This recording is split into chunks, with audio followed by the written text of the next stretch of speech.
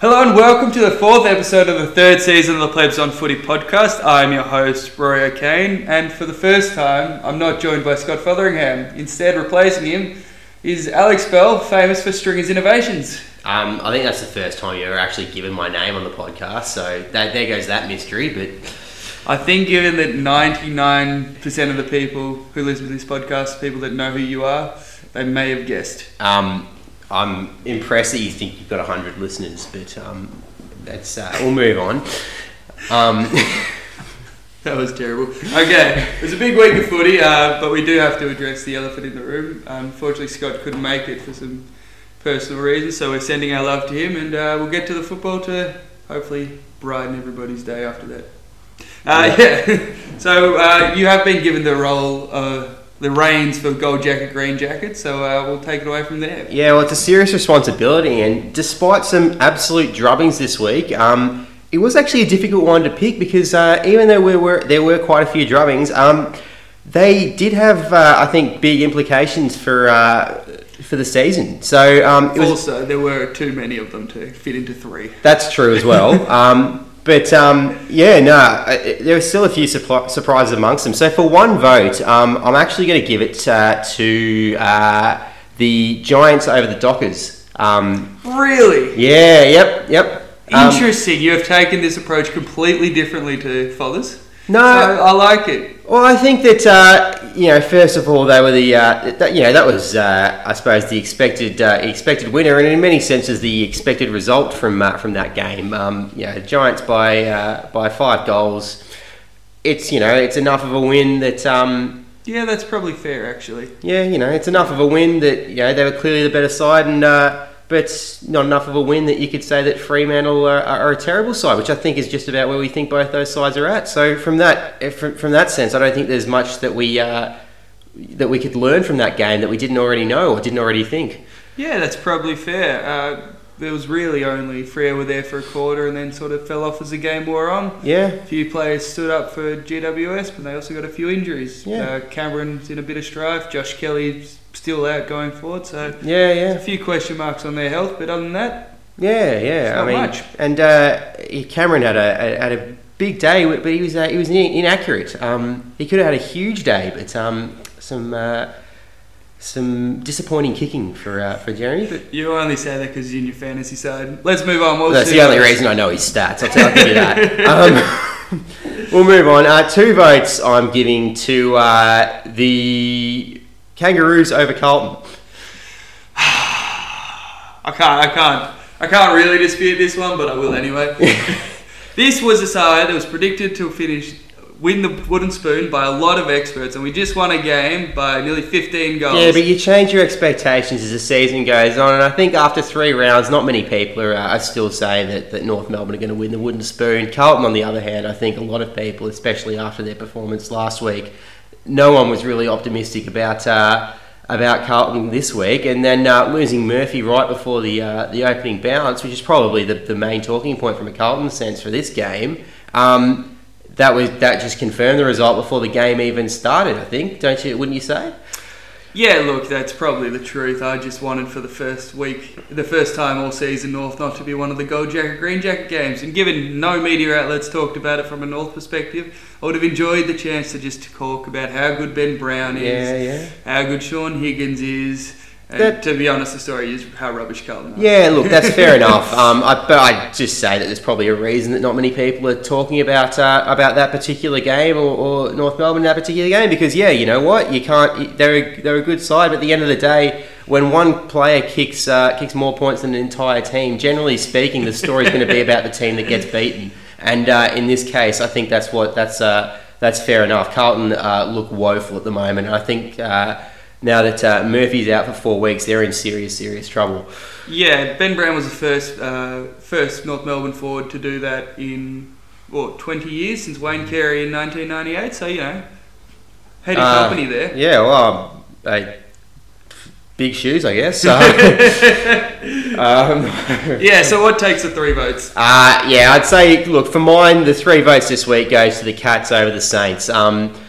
Down at Geelong, given the way the Saints have been playing recently, I think a 47 point win, I should say, to the Cats really just doesn't give us much. The Cats probably haven't been as good as perhaps a lot of people, especially a lot of Cats fans, were sort of, I suppose, hoping, and a lot of people expected. But the Saints have been pretty disappointing, much more disappointing, you'd have to say, if you're a St Kilda fan. And yeah, to be fair to Geelong, though, they do have a lot of injuries, and all in one area of the ground. They do, you're right. And in one type of player, which has really exposed them, I think. That's true. I think if they have either Lockie Henderson or Harry Taylor, they beat Hawthorn. That's true, and they were missing Ablett as well this week, which does hurt. I mean, we all know the quality. They missed Danger against Melbourne. Duncan missed too. You're right, but at the same time, I think that these sorts of things probably highlight something that I suppose a lot of people pointed out about Geelong, especially before the season, which is that their depth could be an issue, and that they've got at full strength, they are without doubt a fantastic side, but take away a few of those players, and we know that Gary's getting old. He's very injury prone. We saw that at Gold Coast. And I think that once you take away a couple of those first choice players, perhaps there's not that much lying underneath. Yeah, to be fair though, they're 2-2 with not the easiest draw in the world, and they would have beaten. They probably would have won both those games they lost if they weren't so injured.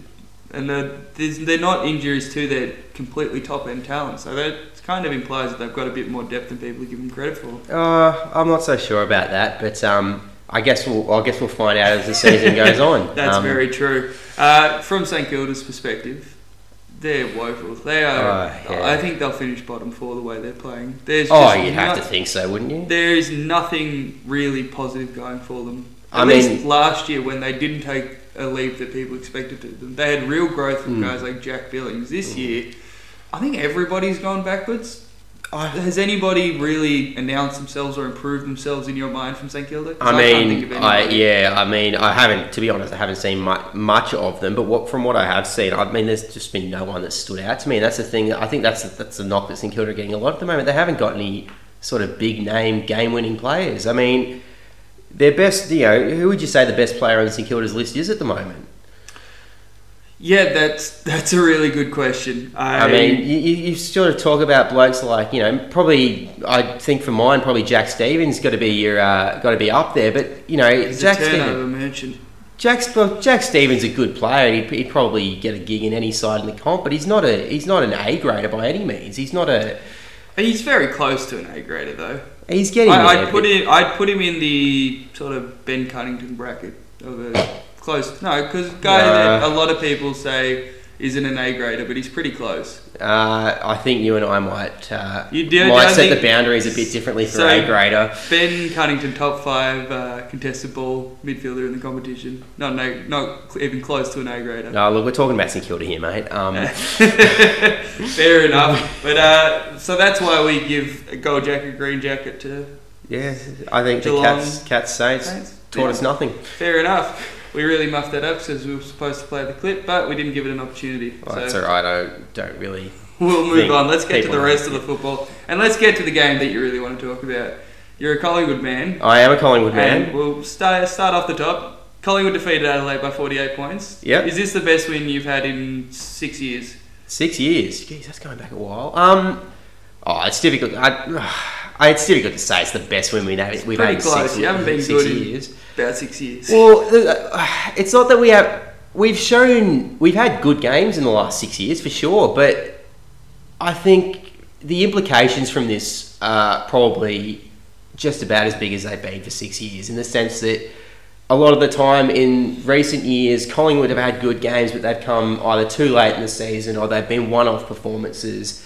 This has sort of capped off 3 weeks in a row where Collingwood have looked a really, really good side. I mean, against GWS, they didn't get the win, but they were very, very competitive in that game against a team that did, I think, play well. I mean, I was at the game, and I think GWS, they weren't at their best, admittedly, but they did play well, and they weren't...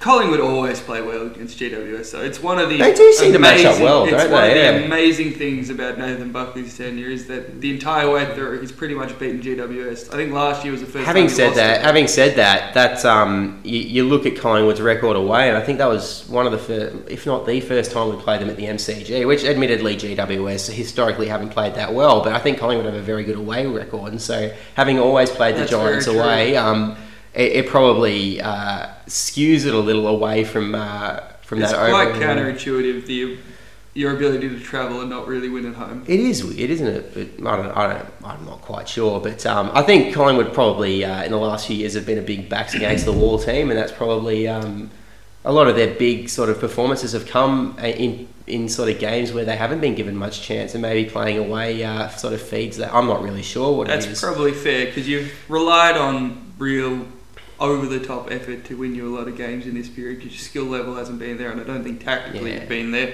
So games where you really go 110% is probably the games you're going to win. But no, on Friday night, I think the implications from this are huge because, as I said, these games, these big performances from Collingwood, as you rightly point out, have been based a lot on just effort and the sort of having that pressure. There still hasn't been that much structure and organisation, which is actually what we saw on Friday night. And the other thing is that these games have come at the end of the year. They haven't sort of meant as much as this. It's always been dead rubber. This is a game that's taken us to 2-2 at the start of the season, and it's been an accumulation of sort of form, I guess, in the sense that the trajectory of Collingwood has been all right. That first week we were terrible. We weren't great. We didn't play well at all. The second week we played better. Last week against Carlton, it was difficult to know what to take out of the game because Carlton were absolutely rubbish. And Collingwood, for a half, they played fantastically. In the second half, they were so-and-so. I mean, it was kind of... the game had already been won pretty much. But this week, it was... admittedly, I only saw probably 3/4 of the game, but they looked just absolutely fantastic. Straight out of the blocks, they were just incredible. I couldn't believe it. And the way that they combined the pressure that they've had for the last sort of few years, but it was much more consistent. This is the other thing about Collingwood is even last year in games that we lost, we'd have periods where we played well and we'd be able to exert that pressure. But this was just consistent throughout all of what I saw, and they were able to back it up with an actual... you could see what they were trying to do. Yeah, and you'd have to be happy with the way your forward line worked. I think it's the first time in 2 or 3 years I've looked at your forward line and go, it's actually functioning. And I think a lot of that was... a lot of your small forwards were played a lot more intelligently than your system seemed to allow them to. Previously, James Stevenson, the Rising Star nomination, played fantastically and seemed to work into space really, really well. Ben Crock has been pretty good doing that this year for you guys, and I think at one point a couple of weeks ago it was talked about as your actual main target because your tall forwards weren't doing anything. Well, that's true, and then we're missing a few players from the forward line. Yeah, so, and De Goey added a bit more power through there as well. So I think for the first time there's real signs of what you want to do with ball movement. But I think a lot of the talk's been around. I think probably it's also demonstrated that perhaps a lot of the forward issues we haven't actually been down to the forwards, because a lot of the talk's been around the midfield actually as they're entering the forward line, not just bombing it in, but actually lowering their eyes and being able to pick out targets. And I think that goes to show that a lot of the problems we've had haven't actually been with the forward line not being able to be a target, but it's actually been the forward entry. Yeah, it's the type of target. None of your forwards are really built for the bomb it in tactic. Even Mason Cox, even though he's a giant, is not particularly strong through the hips. So he can get pushed off the ball easily. So pack marks aren't really his go. Well, he wants to be more like Ben Brown, who moves. No, Ben Brown doesn't do that well either, and he moves well in the lead because he's fully stretched arms. No defender can actually spoil it. I'm impressed that you've managed to bring this back to North Melbourne, but you didn't let me speak about North Melbourne, so I'm going to speak about North Melbourne. And if you ever listen, you realise I do this all the time. I've realised, but no, I think we'll talk a bit about Mason Cox later. I think there's a big sneak preview. Bury the lead. We should talk about Adelaide though. Yeah. Are you worried about them? Well, I mean, it was you probably weren't on the night. No, absolutely not. I mean, it was 2 weeks ago that they beat Richmond in a good performance, and it was, they looked good. That was obviously going to be the game that they pulled themselves up for and really got themselves pumped up for, being the grand final rematch. It's hard to know what to make of them, isn't it? I mean, it's too early, I think. Yeah, and I think with the injuries they have through the midfield, that's true as well. Collingwood's just a bad matchup for that. If your midfield isn't there, Collingwood can really take advantage of it, because that's your real strength. Yeah. You're ball winning through there. That's true. And without the Crouch brothers, and Sloane is just walking wounded. Well, that's it. Yeah, I mean, I think Steele Sidebottom was sent to Sloane on Friday night and ended up with 43 touches. So because Sloane couldn't run the other way, which has been Sloane's strength for the majority of his career. Yeah. And even though Gibbs is brought in there, they've had so many other losses through injury that it hasn't actually improved their midfield at this stage. When those guys come back, I think it will. But at this stage, they're just barren through there. Cam Ellis-Yolman's been okay, but he shouldn't be your third midfielder, which is kind of what he is at this point in terms of the contested possession. He needs to be an extra guy you float through there to pinch hit and put a bit of a mix-up in. He can't function as a prime mover in there. I wouldn't disagree with you, but I mean, it's important to remember that Adelaide went into that game heavy favourites, and people knew about these sorts of things before the game and were still willing to back them in. And I think that they should have been better, basically. Yeah, absolutely. Their forward line just didn't work. Eddie Betts is injured for a couple of weeks. He's injured, but he's looked slow, hasn't he? He hasn't had it at all this year. He just hasn't looked the same player that he's been for the last few years. And I don't know whether it's an age thing or whether it's just form. I'm not sure, but he only kicked his first goal in round 3. These are the sorts of questions that sort of lead me to say, well, maybe it's too early to actually judge Adelaide, because it's the sort of thing that is it just a matter of form? Is it just a matter of these players, perhaps having a little bit of a hangover from last year's grand final, maybe missing out on that extra couple of weeks of pre-season, or are they just over the hill? Is someone like Eddie Betts never going to return to the same form we've seen over the last few years? It's too early to say, I think. Yeah, I 100% agree with that. And until they have close to what the side has been the last few years, which has been elite. They were a game outside of the top 4 the 2 years ago. They made the grand final last year. Until we get a side that resembles that, we can't really judge them, because at the moment they're a shell of themselves in the most important area of the ground. I talked about Geelong's injuries, but having a midfield is more important than having a defence. In the AFL, the way it's structured at the moment, midfield is 80% of the game. Yeah. So they need those guys back. And you look at premiership sides from the last decade, and that's just backs up what you say. You say we can't make a judgment. I'm going to force you to. Where would you have Adelaide at the moment then? At the end of the year, where do you think they finish on the table? I still think they finish top 4. Do you? All right. I haven't seen good enough performances from any other side to make me think someone finishes above them. Okay. Well, 4 teams finish above them. I'd probably have them the second half of the 8, I think. Really? So what kind of sides would you say are better than them? That's a good question. It's just so hard to say, isn't it? I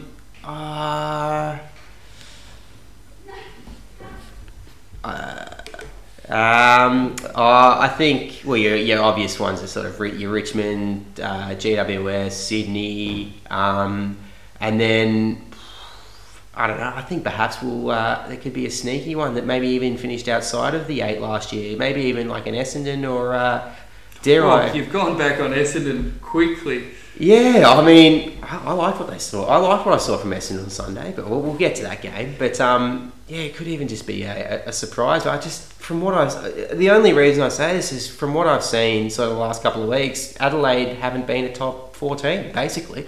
Yeah, that's fair. And again, we just have to wait and see. I've seen other teams play better. Let's move on to the next game. And I know you wanted to say Collingwood all through that, so I'm well restrained. I nearly did. You spoke to me before saying, we're making finals, so I applaud your restraint. I obviously don't have that, so it's good to see someone bring some professionalism to this pod. Next game, you're going to have to defend how this one wasn't in gold jacket, green jacket. Richmond defeated Brisbane by 93. I don't think it's hard to defend why this one was in a gold jacket, green jacket. Hold on. It's the premier from last year defeating last year's Wooden Spoon by 93 points. Exactly right. But what we saw was a lot of people before this week. I heard people saying, I legitimately heard that people saying, respected footy analysts, I should add, saying that Brisbane could be the best 0-3 team of all time. Now, I don't think there'll be a single person this week saying... That fits in with a later segment pretty well. I don't think... Given Sydney with 0-3 last year. That's true.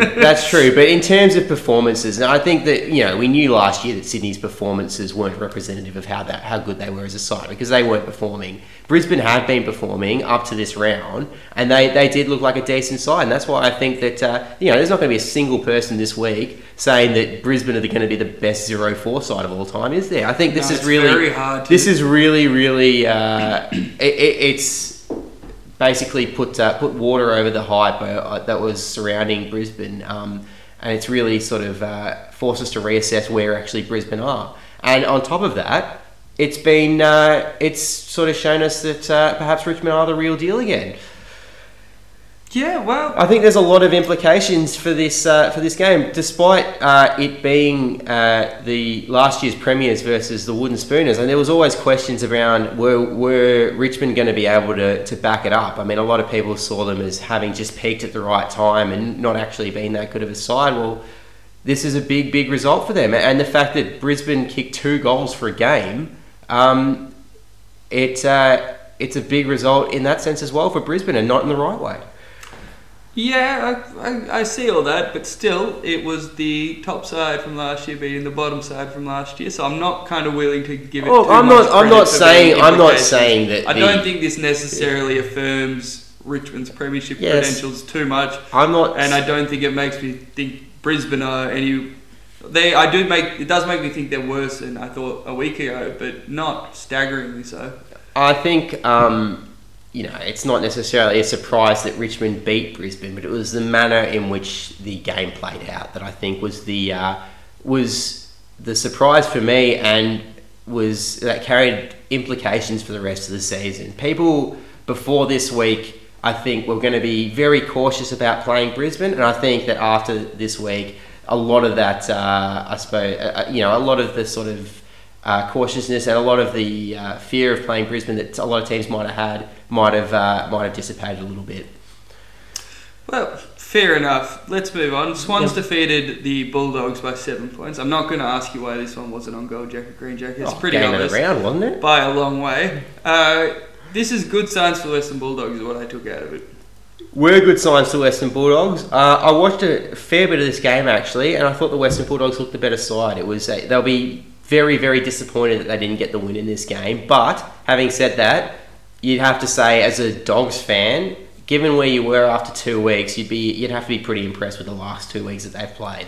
Yeah, the Essendon win last week, I didn't really hold much of a candle to because Essendon were just terrible. But they were performing against Sydney, even though they lost. I think this is a bigger deal for the Western Bulldogs. This is showing they can actually compete with good sides that are showing up, because Sydney do not show up. They're fantastic in their consistency. Yeah. And they were pretty good for the most part, the Swans. They weren't at their best, but they weren't meek by any means. Yeah. And for the Western Bulldogs to run with them the entire way, I think it's just a fantastic sign for them. It is absolutely. But I mean, they'll still be sort of disappointed not to have won this game, because they should have won, in my opinion. And there are a couple of moments towards the end, I think, that have been replayed a fair bit and discussed a fair bit that I think a couple of Bulldogs will be ruining. But yeah, absolutely. And we've got a Kane Corns call of the week, but Paul Roux saying that Ollie Florence shouldn't have played on to kick the match-winning goal, or the match-sealing goal, I should say, is ridiculous in my mind. There was no one in front of him. He was a ruckman chasing him. If you can't back yourself in to kick that goal, I don't think you should have been a first-round pick for an outside player. No, I understand completely where he's coming from there. I watched him, and I watched the vision while he was saying it, and I got to say I agree with him completely, because you've got to consider that there's 40 seconds left in that game. He gets that ball. Yes, he's out on his own, and but in that moment, I think the priority has to be holding up the clock and actually... You hold the ball for as long as you can, then you bomb it forward, and eat up some of the clock. Because consider this: if But he wouldn't have known there was exactly 40 seconds left. In his He mind, it would've- could have been 2 minutes. It could have been. I think as a player, you've got people out there. First of all, you've got people out there telling you how long, and secondly, you have some sort of idea. I think even as fans, we've got some sort of idea, and I think that in that moment, if he runs in, first of all, he could get caught. I mean, it's probably as you point out, it's probably unlikely that he gets caught, but he could get caught, and in that case. Then that's a huge turnover because the Dogs have the ball out on the wing and have another chance to set up and move inside 50. But even if he doesn't get caught, he has that shot and he misses, then all of a sudden the Dogs get the ball with 30 seconds left at the other end of the ground, and they've got 30 seconds to get that ball up the other end and kick a goal to win the game. I think that in that moment, I can understand completely that as a coach, you probably would want them to hold the ball up and to eat up the clock. I think that's probably the smarter thing to do. But he didn't miss. He kicked the match-sealing goal, and all was well. And coach could not be disappointed with that. I don't think the coach would be disappointed in that. I think the coach would probably have advice for Florent that next time perhaps just hold the ball up, mate. Just it's exciting footy. Play That's the what odds. we want to see. Oh, I think that's what we want to see as fans for sure. I wouldn't disagree with you at all there. So the next game, another game you're gonna have to defend. Eagles defeated Gold Coast by 80 points. I probably can't. I was tossing up whether this could go in gold jacket, green jacket. The reason I didn't put it in is because I think it does say a bit about both teams, and it does carry sort of heavy implications for both teams. I think the Eagles were a team that a lot of people before the season, myself included, thought were in for a pretty ugly season. Yeah, I think I had them third last. Which I think take a mea culpa on. Most people had them as the team that was set to slide sort of the furthest down the ladder and to lose the most or to drop the most from last year. And they haven't. They've come out this season, and they started the season off brilliantly. And on the other hand, the Gold Coast, I think, were a team that quite a few people, and again I'll put myself amongst these, expected to be one of the teams that improved the most this year. And their first few rounds did show a fair bit. I think last week, especially sort of for the first three quarters against Fremantle, they were pretty good. I did watch the game, and they were quite good. And I think to come out this week and to lose by 80 points is a big loss for the Gold Coast. It probably does set them a little bit back in their season and what they're hoping to achieve. Yeah, I'll pay that. I think having 2 games in Perth in a row, even though they stayed the whole week, I think that's rough, and I think that's a contributing factor. Not that it changes the nature of the game at all, but I give Gold Coast a bit of a pass here. I didn't have huge expectations for them, and neither did I. I did think the Eagles were going to win the game, but I didn't think that they were going to be that dominant. Yeah, that's very true. I don't think it's a crisis for them because while they're this travelling roadshow, it's going to be really hard to judge them. Yeah. And to be honest, this entire season will be pretty hard to judge because if they come home like a steam train on the back stretch, again you go, well, they didn't leave home for the last 14 weeks or whatever it's going to be. So this game I don't take too much out of it, but I think it's really good signs for the Eagles. I think it is, yeah. I think that's probably the biggest thing to take out of this game is that the Eagles look pretty good, which I didn't think they would. And so no, it's amazing what Nick Nat does to that side. And they had Josh Kennedy back this week, which is big in. Oh yeah, absolutely. Darling looks good this year. He's been looking better, a lot better. He looks a lot stronger in the contested mark, and I think giving him, even though it was only 3 weeks, giving him the opportunity to carry that forward line. I think he's a man that deals well with pressure being forced on him. I don't think he does well with the big stage, but I think he just does well with a bit more responsibility. With Kennedy in the side for so long, he was able to sort of just float around and not particularly take control of the game. Whereas I think those 3 weeks, hopefully going forward, it makes him stand up and realise I can be the man regardless of how good Josh Kennedy is. I think that's probably another thing that the Eagles can sort of take out of this, and probably an advantage for having missed Kennedy for those 3 weeks, is that for the last few years, Kennedy's just been the focal point, the absolute focal point of that forward line, and just about every time they've gone into it, they've been looking for him. Now perhaps they've got another couple of people, especially someone like Darling, who they can look towards, and it probably is a dangerous sign for opposition teams that now they've got other options, and they look dangerous. Yeah, their ball movement's back to being as crisp as it was a couple of years ago. They're getting more out of the middle because of primarily Nick Nat. I think it's hard to argue that, because I think the midfield on paper has gotten worse with the losses of Mitchell and Pritters, regardless of how old and worn out they were. But the advantage they're getting from being able huge. to... The 50% of game time that Nick Nat's playing... It's huge. Yeah, he just controls the air a lot better than I think any other ruckman. What are they calling it? The golden age of ruckman? Yeah. Or I don't know. But I think he's one of the better ones to have, isn't he? Absolutely. I think he's the best tap ruckman in terms of when Probably he wins the tap, the advantage you get from Probably it. Right, yeah. I think guys like Max Gawn can win a larger volume of hit-outs, but I don't think they've got the dexterity and deft touch that Nick Nat has to actually turn it into a winning clearance.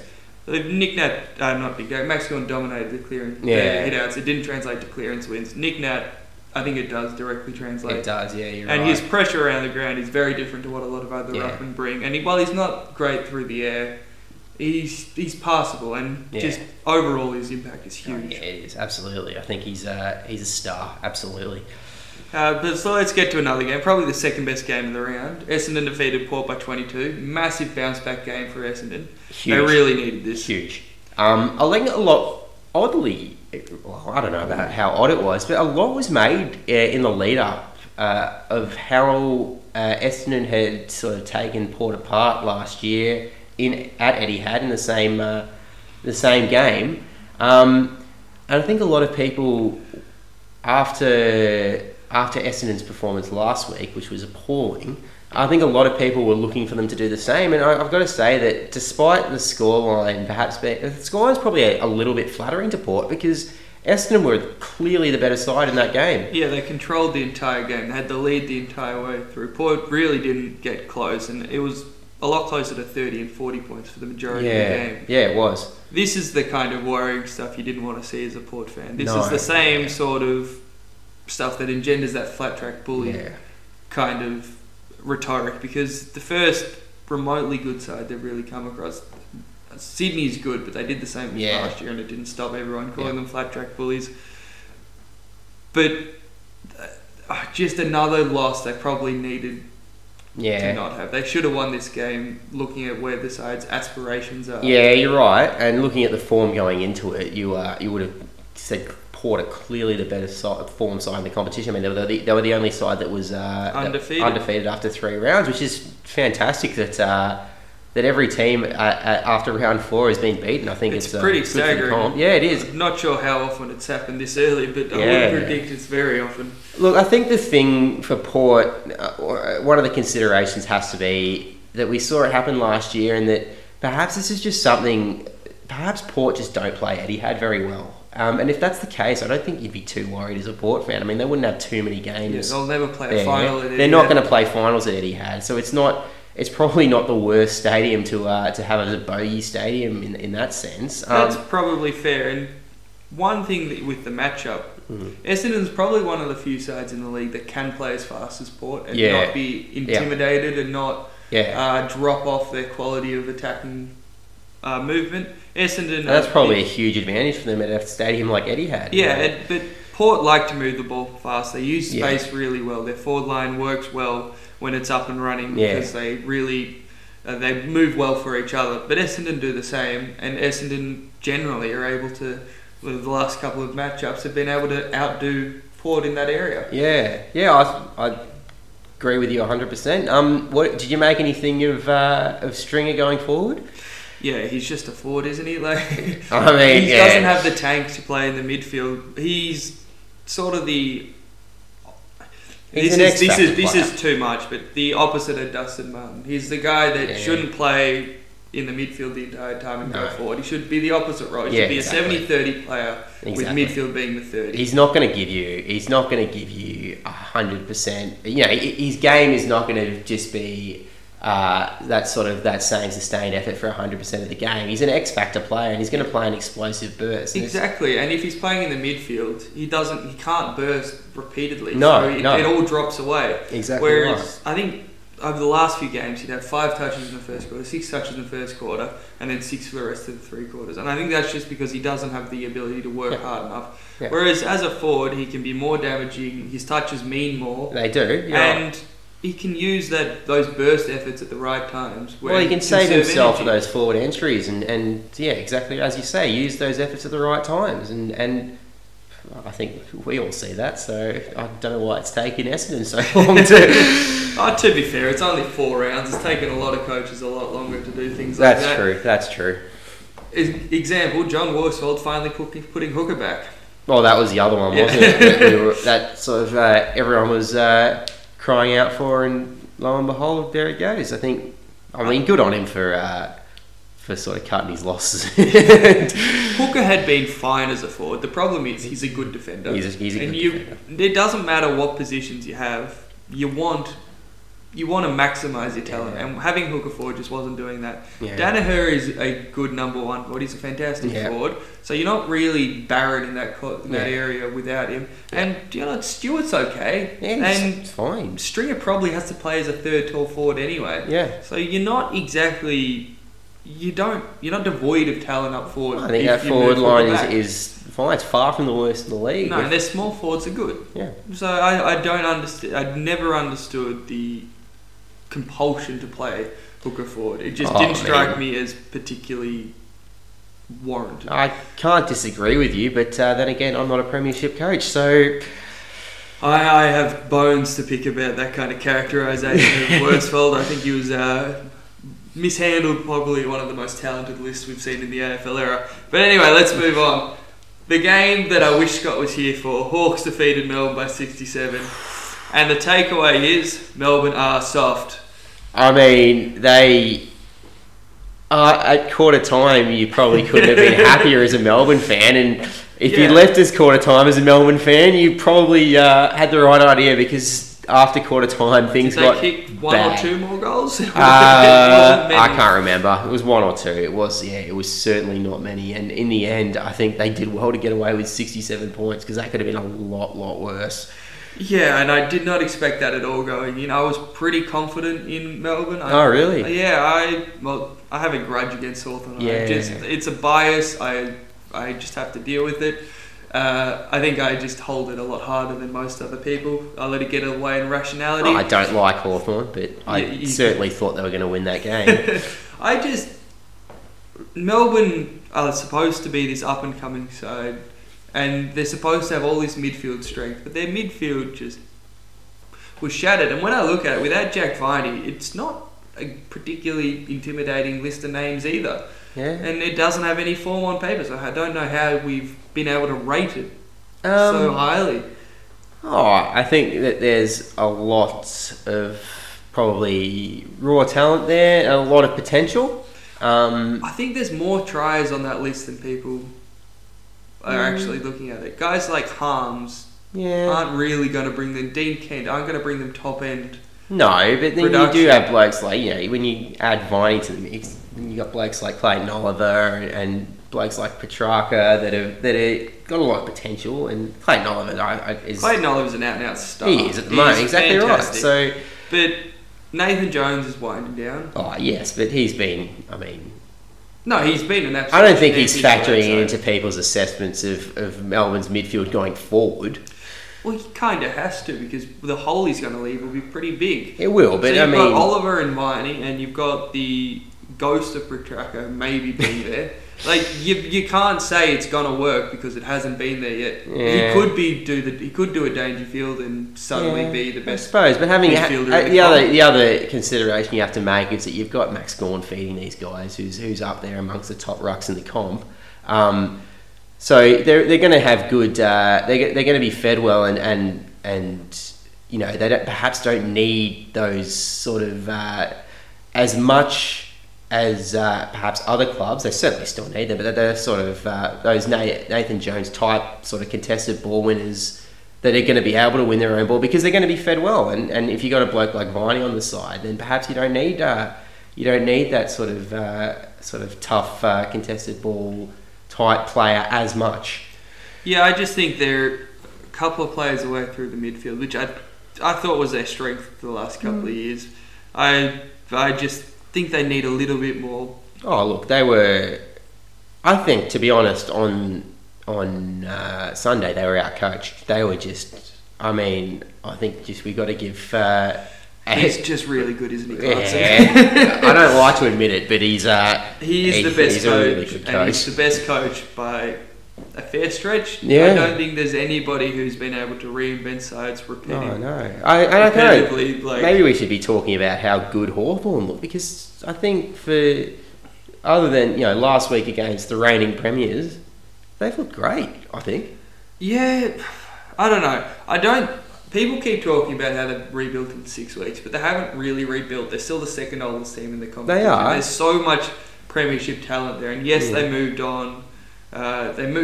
Mitchell Lewis and Hodge. Yep. But there's still guys. There's a lot of guys that will drop off in the next few years. Yeah, I agree. Roughhead. But Burgoyne hasn't been playing the last couple of weeks. No, he hasn't. But I don't think there's as much talent going forward as people say. So I do think they need to perform now, and they are performing now.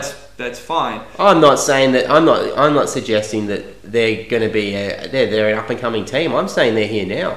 I'm saying that they're a chance. I think. You think they're a chance? I do. I'm not ready to go there yet. I think they have looked almost as good as any other side in the comp this year so far. I've been really, really impressed by the way that Hawthorn have played. I think it's too early to give them that. I think Jaeger looks great, and he's probably been the biggest improvement to their side this year from what I've seen. I think he looks fantastic, and he's only going to get better. Yeah, and Shields being back in a bit more form. Isaac Smith's looked good as well. So their midfield is performing better than it did last year, but I still don't think there's enough there. And I think against the better sides, they'll get exposed. Maybe. I think on their day, they can match it with anyone. It's a matter of... I don't think they quite have that top end. Well, we'll see. As we say, it's still... It's usually by this stage of the season you have some sort of idea of where everyone's at. I just can't pick anyone at the moment. Just about. It's very hard. If I other than Carlton, they're shocking. If I tried to do another ladder prediction and revise it, I think I'd just stare at a screen for an hour and not do anything. I can't place anyone. There'd be teams that had moved down, but I'm not sure. I don't think I have a clear-cut favourite for the premiership. I don't have a clear-cut top 4. I definitely don't have a clear-cut top 8. None of these, I haven't separated sides into tiers yet in my mind. Yeah. And I think that's a really good sign for the strength of the competition. Oh, look, the only prediction I'd be willing to go on the record and make at the moment is that I think Carlton will win the wooden spoon. Yeah, and I predicted that at the start of the year, so I'm pretty happy that you did. Good on you. Good on you. Well, Scott said North would win it, so anything other than that is good by me. I can't see that happen. Oh, thank you, Stringer. I'd like to see it happen, but I don't think it will. It's nice to someone who doesn't hate North Melbourne so much that it clouds their judgment. But anyway, let's get to the. It'd be nice to have someone who didn't love them so much it clouded their judgment. But that's no chance. This is my podcast. Let's move on to the real reason you're here. Stringer's Innovations. Yep. It's named after you. Well, that's because it's my segment. It's probably our 4th most consistent segment, and given we've done it 3 times, that says a lot about our consistency. I think it's been 4 or 5, hasn't it? Well, we're not going to. I don't know. Well, look, we're not going to go check the records. No. I'll give you 4. We'll say 4. All right. We'll split the difference. What have you got for us today? Well, I haven't. Look, I'll be honest. I haven't got an innovation. I've got an exciting development in the world of innovations. This is new twist to. It's a new twist. New twist to the segment. So you've asked me to come up with an idea. I've said to you, mate, I don't need an idea, all right? Because look, we've had some good innovations on this segment. There have been some highlights. I'll give you that. We had, I think there was draft week where everyone gets points, and I can't remember the exact way the system worked, but I think we agreed it was a better way to run a draft. You bid on your players with your points, and it ran for a week. So much to the organisational level of this podcast. I'm really glad you've come here to embody it. We had helmet cam. I enjoyed that one. Yeah. And look, they half did it with umpire cam. Well, that's it. I mean, I think that was what it was based on, wasn't it? Well, look, I don't remember, but keep moving. I don't quite remember either. Always forwards. The footy rink, I think, was another one. So there's at least 3. Yeah, that one wasn't good. Given what we've seen with injuries at Optus, with people cutting themselves on the fence, I'm not really going to say that was a good one. Oh, put some padding there. You're fine. But I'm going to take you back. And can you recall what the first ever Stringers innovation was? I can. It sticks out. I dream of it. It was by far the best innovation you've ever come up with. And it was the tap forward. The tap forward. It was innovative. Yep. It was out of the box. Yep. It was revolutionary. Yeah, and so... yes, those are all synonyms. Yep. Thanks, Jared. So, for those who perhaps weren't listeners at the time, and they were, or perhaps didn't listen to that particular podcast, the tap forward was, I'll take it, maybe people have forgotten. Basically, the tap forward, what the idea was that we were going to put similar concepts to the tap ruckman, but basically we were going to turn every forward entry into a ruck contest. Well, we were going to have basically one of our regular ruck type players, or someone who you usually expect to be put in the ruck. We were going to stick them up forward and then have crummers at their feet so that they could tap down to them, have the small blokes picking up the crumbs in a sort of predictable manner and scoring goals off it. It was going to be revolutionary, and I was laughed at for that. I think... yeah, pretty widely. Ridiculed. Yeah, I did ridicule you. Well... I stand by it, to be honest. You stand by it. Well, imagine my surprise when... on Friday night, at Adelaide Oval, we saw the big American Mason Cox.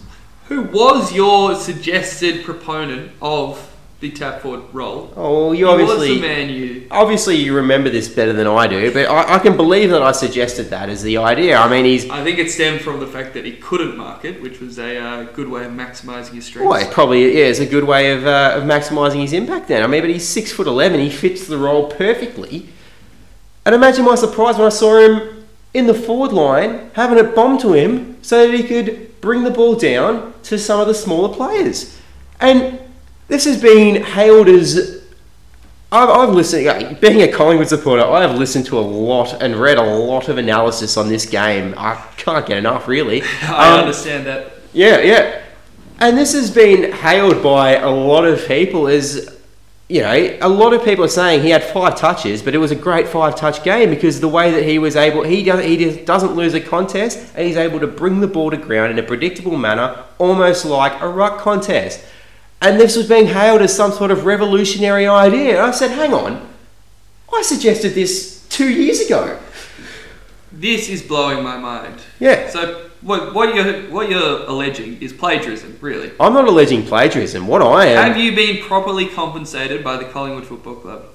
Have you been referenced in... I'm suggesting... tactical... I believe that Nathan Buckley listens to Plebs on Footy, and that not only does he listen to it, he's gone back over the off season. He's gone back and listened to the back catalogue. He's thought these guys are onto something, and he's heard about the tap forward. Perhaps he's making his way through, and he's up to the stats. And we did have one person actually go through and listen to everyone. Now, did they accidentally just leave it running on their computer for an absurdly long period? Are you able to get? You're not able to get a username on that. It wasn't nbuckley05 or. I did not track it down. Nate's rules at hotmail.com. I didn't think anything of it at the time, but with this additional piece of information, I think we can confirm. I think that perhaps what's happening is that Nathan Buckley started at the start and he's working his way through them, and maybe. I mean, who knows? Maybe next week we're going to see Steele Sidebottom run out with a helmet and a camera in his helmet. Look, I think he'd probably need AFL permission to do that. So it'd be like the aluminium bat. He'd be sent straight back in. Maybe. But I could see him at a press conference suggesting it. Look, all I'm saying is, Bucks, if you are listening, hit up the Facebook page. Let me know. I'm happy to join you in the coach's box this on Anzac Day. and give you a few more ideas because I've got plenty. So hit us up, mate. I'm here to help. Got so many that you didn't have one for this segment. I'm just saving him, mate. Now that I know Bucks is after them, I don't want to give them away to other coaches. He was probably so moved by your impassioned plea for him to. I can't remember if you wanted him fired or him to be kept, but never happened. No one will ever find evidence of me wanting Bucks gone. Whatever it Doesn't was, exist. you were passionate. That's what I applaud. I've always stood by him. But let's move to the mailbag. Hit me up, Bucks. Let's move to the mailbag. And we've been asked to have a general discussion on our thoughts of Hawthorn putting a player behind the man on the mark and shepherding him out of the way. Do you have any problem with this at all? It's been happening for years, hasn't it? It has been happening for years. But, I think Queen's birthday would have been a long time ago, almost 10 years ago. It was I seem to remember Lumumba was doing this, and he was in front. They had to actually change the rule because he would stand in front of the player on the mark. Ooh, that's interesting. Harry O at the time, of course. Yeah, I couldn't remember. So you just don't care?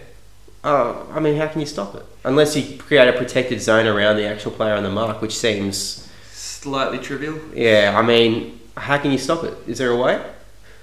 No, not to my mind. Maybe somebody should come up with an innovative rule change. Well, I just did. The only thing I could think of is having a protected zone around the mark player, which just seems silly. We should have done some preparation for this podcast. Maybe that could have been your innovation. I don't want it, though.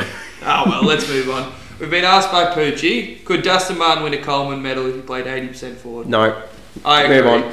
Who's going to win the Coleman instead if he was playing 80% forward? How many goals would he kick? Give us some. He'd kick plenty of goals. I don't think he'd kick Coleman amounts. If there's no way if you have Dustin Martin in your team, you're not having him at the centre bounce for the centre bounce basically. And if that's the case, then he's not going to win a Coleman medal. You cannot start every centre bounce in the middle and win a Coleman medal. I think it does have to be pointed out that Dustin Martin kicked 6 against Brisbane in a 93-point victory. That's true as well. It was a fantastic performance, but it wasn't against. Let's not get carried away. Yeah, exactly. He had 5 a couple of weeks ago against Adelaide. That was far more impressive. Yeah.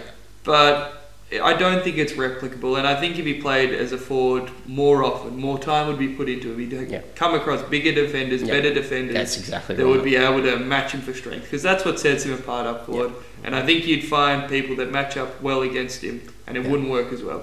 Look, he's going to have a great year as he has for the last 2 years. I mean, he's Dustin Martin. What can we say about him that hasn't already been said? But he's not winning a Coleman medal. No, absolutely not. Probably another Brownlow, but. Wouldn't be surprised in the slightest.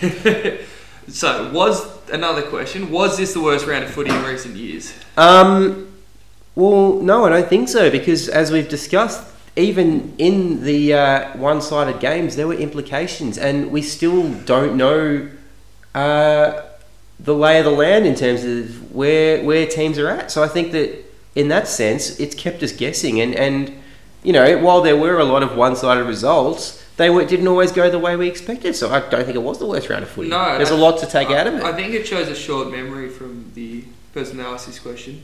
Really? Poochie. Oh. Because... Thanks, Poochie. Because he's just forgetting the dog days of the early Gold Coast GWS years. That's true. That produced some shocking football. That did, yeah. And the standard of that competition was so dispersed, so uneven, that there was just week after week of beltings. There was one year North Melbourne came 8th with 14 wins. That is a fairly high number for 8th. Yeah. And that's kind of the uneven years that we were having in those early periods. Yeah. Someone should write a book on that. On that. And we'll go to the last question.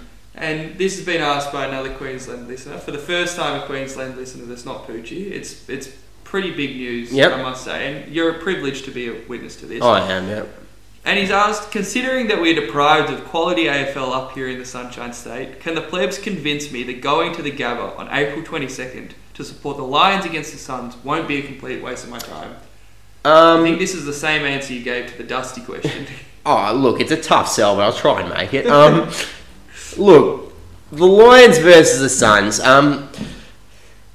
Is there a bigger rivalry in the AFL than the Lions versus the Suns at the Gabba? Not one that's based in Queensland. Not one based in Queensland. Are there two clubs in Queensland that hate each other more than the Lions and the Suns? The Absolutely not. It's tough to make it. Unless it's like Aspley versus. It's tough to make a call. Beetle. It's tough to make a call that there are two AFL clubs in Queensland that hate themselves more than each other and themselves more than the Lions and the Suns.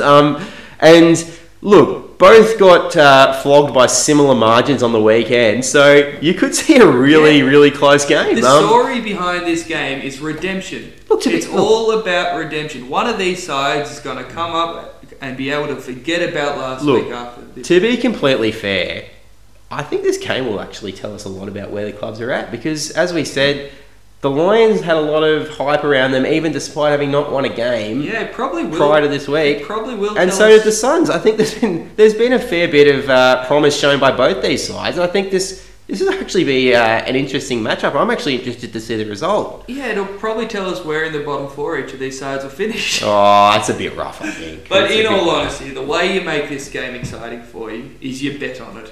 You bet on the margin, you bet on who's going to win, you bet on who's going to get the most possessions. You keep yourself interested by putting something on the line. There's nothing better than making it interesting by putting money on it. I should put in a disclaimer at this point that Plebs on Footy do not encourage gambling, and if you do gamble responsibly. I really liked your imitation of the voice at the end of those ads. You really nailed it. I've watched far too many of them. But anyway, that's the end of that. We'll get to the quick run through of the Cane Corns call of the week. Yep. The one we heard was actually dobbed in by probably not a listener, but someone told you about this. We're not entirely sure of the validity of it, but we're willing to run with it. We know it was on SEN. We don't know who said it, but the call is that the only legitimate teams that can win the flag are the Dons, Pies, Tigers, Eagles, and Hawks. This is an absurd call. Where do we start on this? I just ruling. So you don't think Adelaide will make the top four? I still do. I think it's ridiculous to rule out the grand finalists. It's ridiculous to rule out either of the Sydney teams. Yep. I think it's ridiculous to include Essendon. Or after one good side, you think they're a legitimate side that can win the flag? No, I don't. I do think it's reasonably ridiculous. But I should point out at this point, I did say that about Richmond right up until quarter time on grand final day. So last year. So yeah, no, so did I. And for the Bulldogs, my form hasn't right been up until 3/4 Oh no, time. I thought the Bulldogs would actually win after their prelim win. But anyway, that's I digress. I think the Pies, it's ridiculous to include there.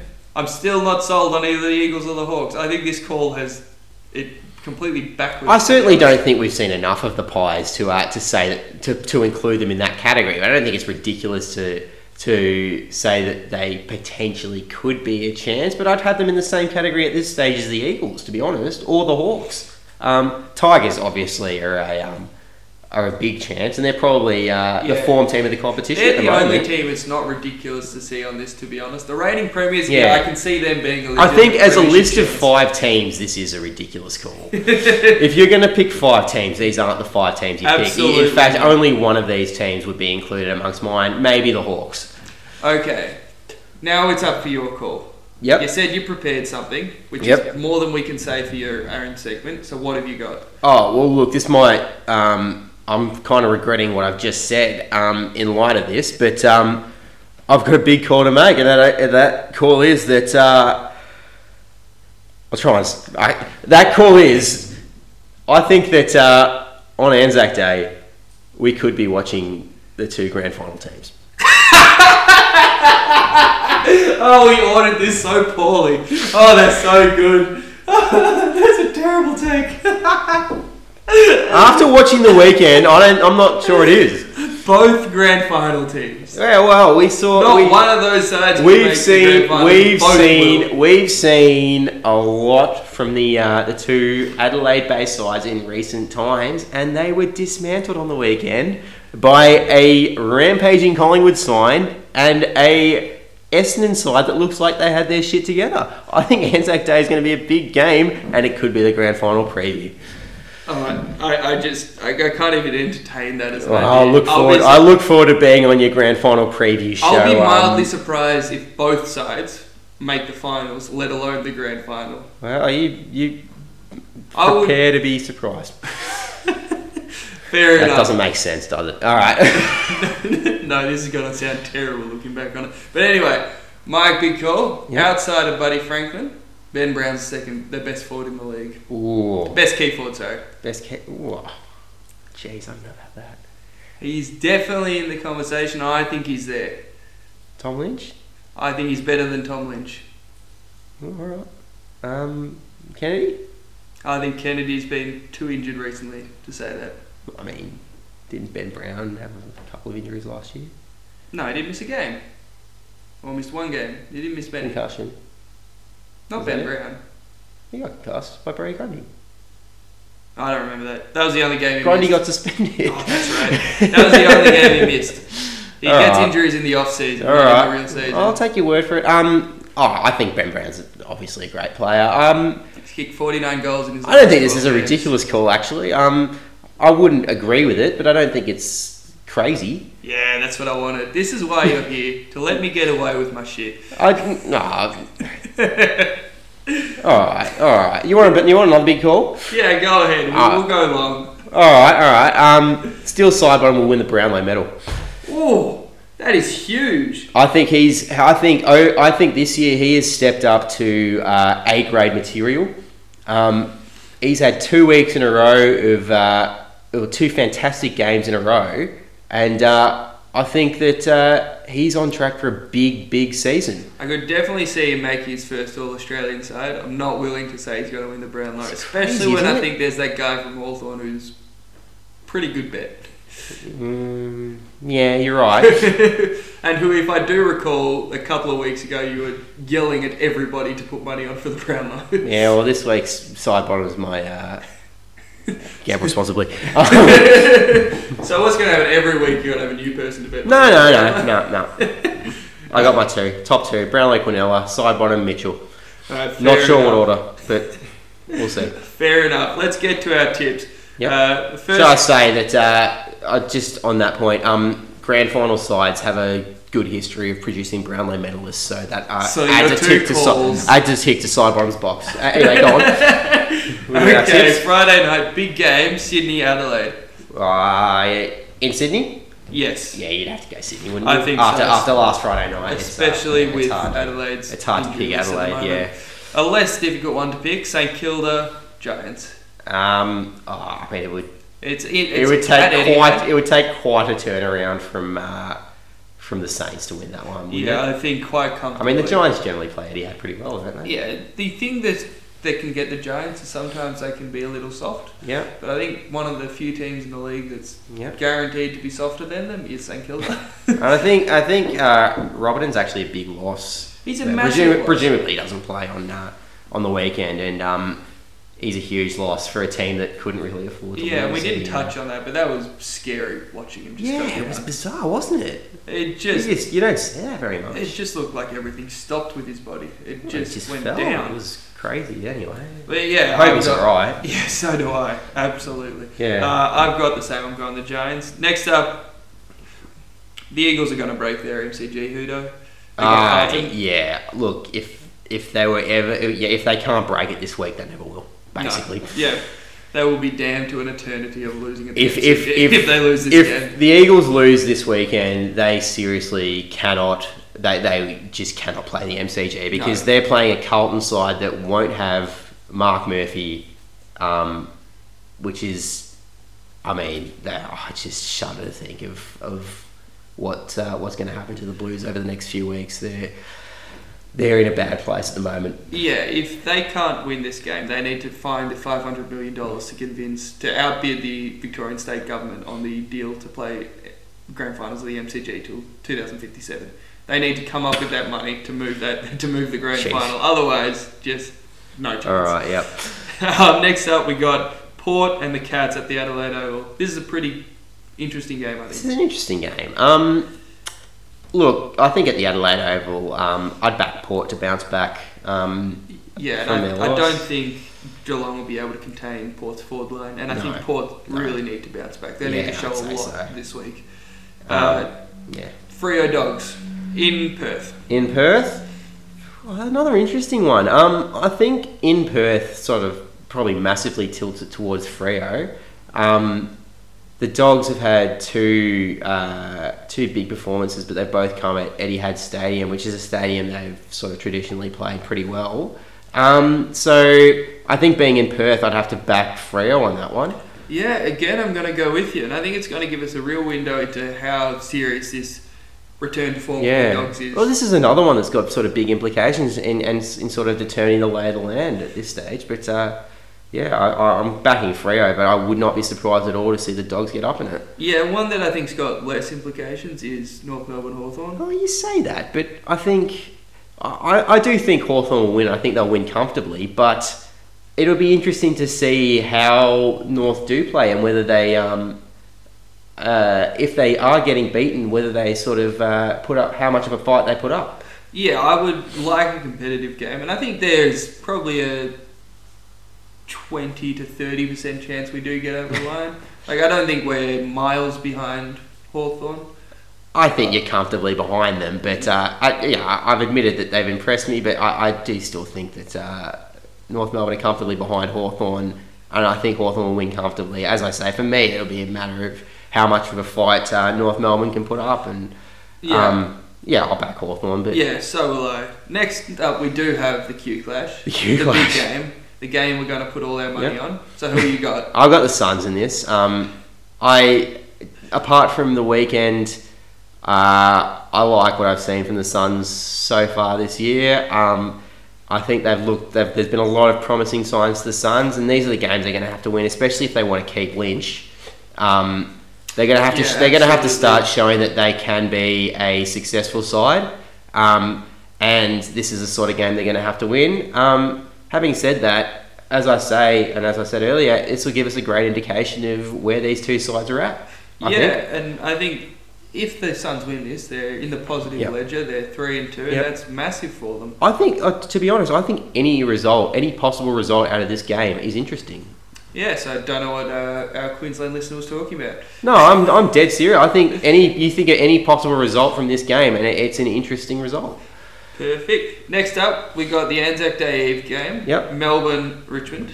I mean, look, last week this probably would have looked like a very interesting game, but after the weekend's performances, I don't see how Melbourne can win. I just think the way they're going to have to show something very, very different to the way they played on the weekend if they're going to get over Richmond, especially if Richmond play the way they did on the weekend.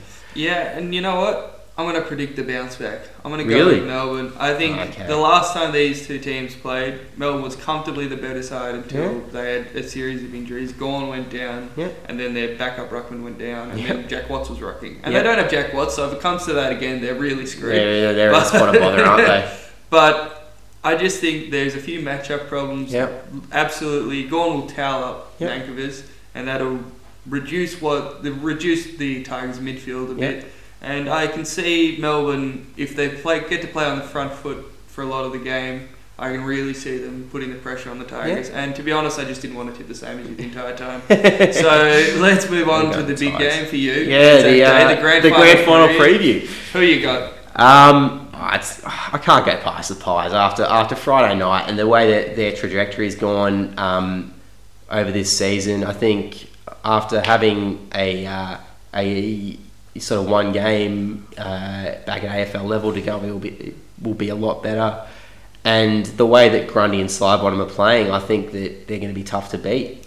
To be honest, I agree with you. I think this game, as always, is a coin flip, and I think these teams are pretty evenly matched. I think they are as well, especially after the weekend. Yeah, but I'm just going to go with Collingwood. They play at the G more often. They do, yeah. And to be honest, McKenna being out, there's a few more worries I see from the Essendon side than I see from the Collingwood side, even though you've got guys like Wells out. You've played well enough without them to give me a bit more. That's true. A bit more hope for you. I think having that extra pace through the midfield with off half back with Sam Murray, and then through the midfield and the forward line with Stephenson has been a massive inclusion for us. And it's probably something we've been lacking. I mean, the only other sort of pacey player we've had is Treloar, and having a couple more blokes like that to sort of to add that extra pace has been probably something that we've been lacking, and a big factor in our improvement what looks to be our improvement so far this year. So I hope that can continue. Yeah, absolutely. For your sake, I do too. Well, anyway, thanks for listening to the Plebs on Footy podcast. A bit different this week with a different co-host. First one Scott's ever missed. So well, we it's been a pleasure. It's been a pleasure. Glad to hear it. Yeah, thanks to you for showing up. It would have been a pretty boring one-man show otherwise. Oh yeah. And have a listen next week as well. Thank you. Thanks.